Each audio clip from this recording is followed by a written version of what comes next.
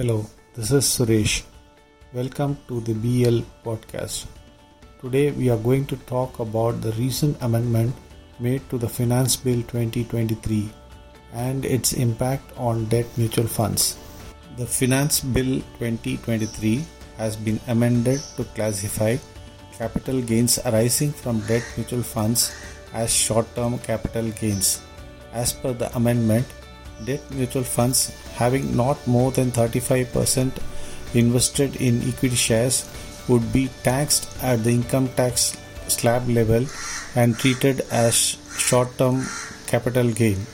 Subsequently, gains arising from debt mutual funds will be added to the investor's taxable income and will be taxed at the income tax slab rate of the investor.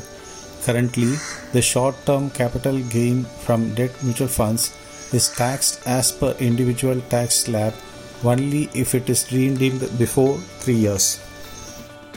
The amendment would impact the inflows into debt mutual funds as it will now be taxed at par with the bank fixed deposit. In last 2 years, mutual funds have seen huge outflow from debt schemes on back of raising interest rates.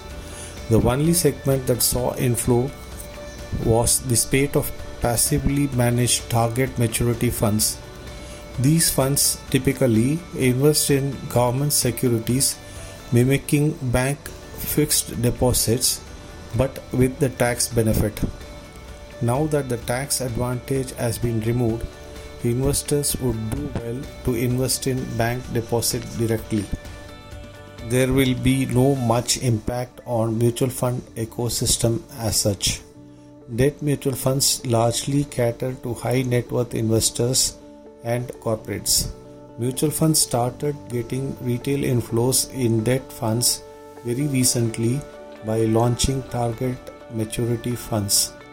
With the new amendment, investors may be reluctant to redeem from debt funds as incremental income from these investments may still remain tax efficient. Few investors may remain invested to defer tax. The tax obligation kicks in only at the time of redemption. Incremental inflows into debt funds will come only if the fund houses manage their portfolios actively to generate inflation-beating returns for investors.